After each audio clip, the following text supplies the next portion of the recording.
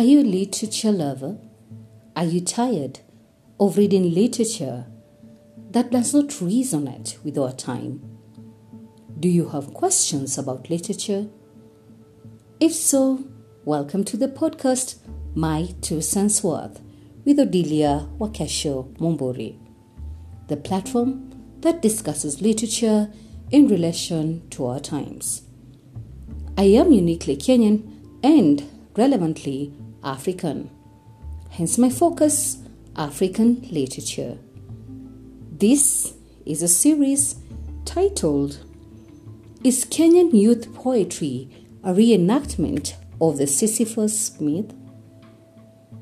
Please listen till the end. You will definitely have food for thought. Let us sail in. What happens when you realize that life is meaningless? I'm giving you a minute to ponder this.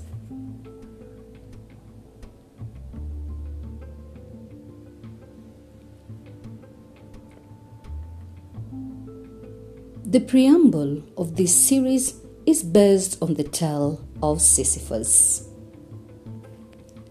For those who don't know this myth, lend me your ears.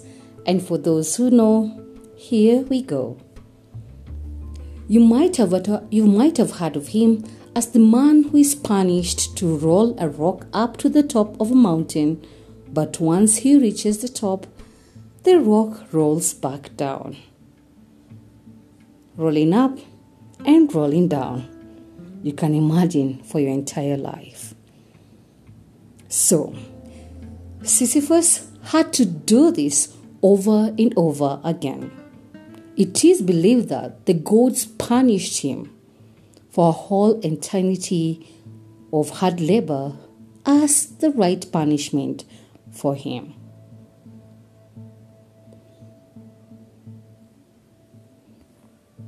Just imagine that. Eternity of hard labor is the right punishment. Do you think so? Anyway, there are actually many myths that explain the reason for Sisyphus' punishment. I will tell you the common one that many of us know. This myth goes down to the Greek mythology about a Greek god known as Zeus, who happened to have seduced and taken a mortal woman, Aegina, with him. Sisyphus witnessed the event and promised Aegina's father that he will tell him who kidnapped his daughter. Just imagine, in making this deal to be a witness against the Greek god Zeus, it is believed that all the wrath of the gods fell upon him. Hence, his punishment. Rolling up the rock on top of the mountain, which eventually the rock rolls back down for the rest of your life. Painful. You might be asking, how is this relevant to the subject of discussion on the Kenyan Youth Poetry? Right. Just a word for the wise.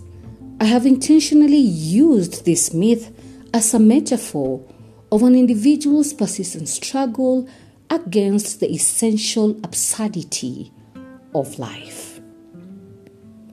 I hope I've not confused you. Nonetheless, worry not. From the collection of the Kenyan Youth Poetry that I will use as textual reference, I'm preempting.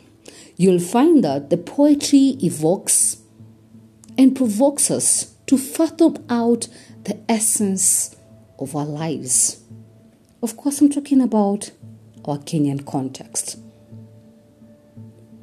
Back to my question, guys.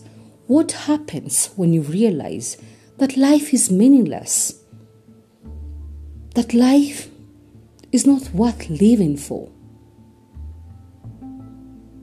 Watch the next episodes that promise to be mind-blowing. That's all I have for you today. Kindly subscribe and share this podcast with your family and friends. See you when you see me.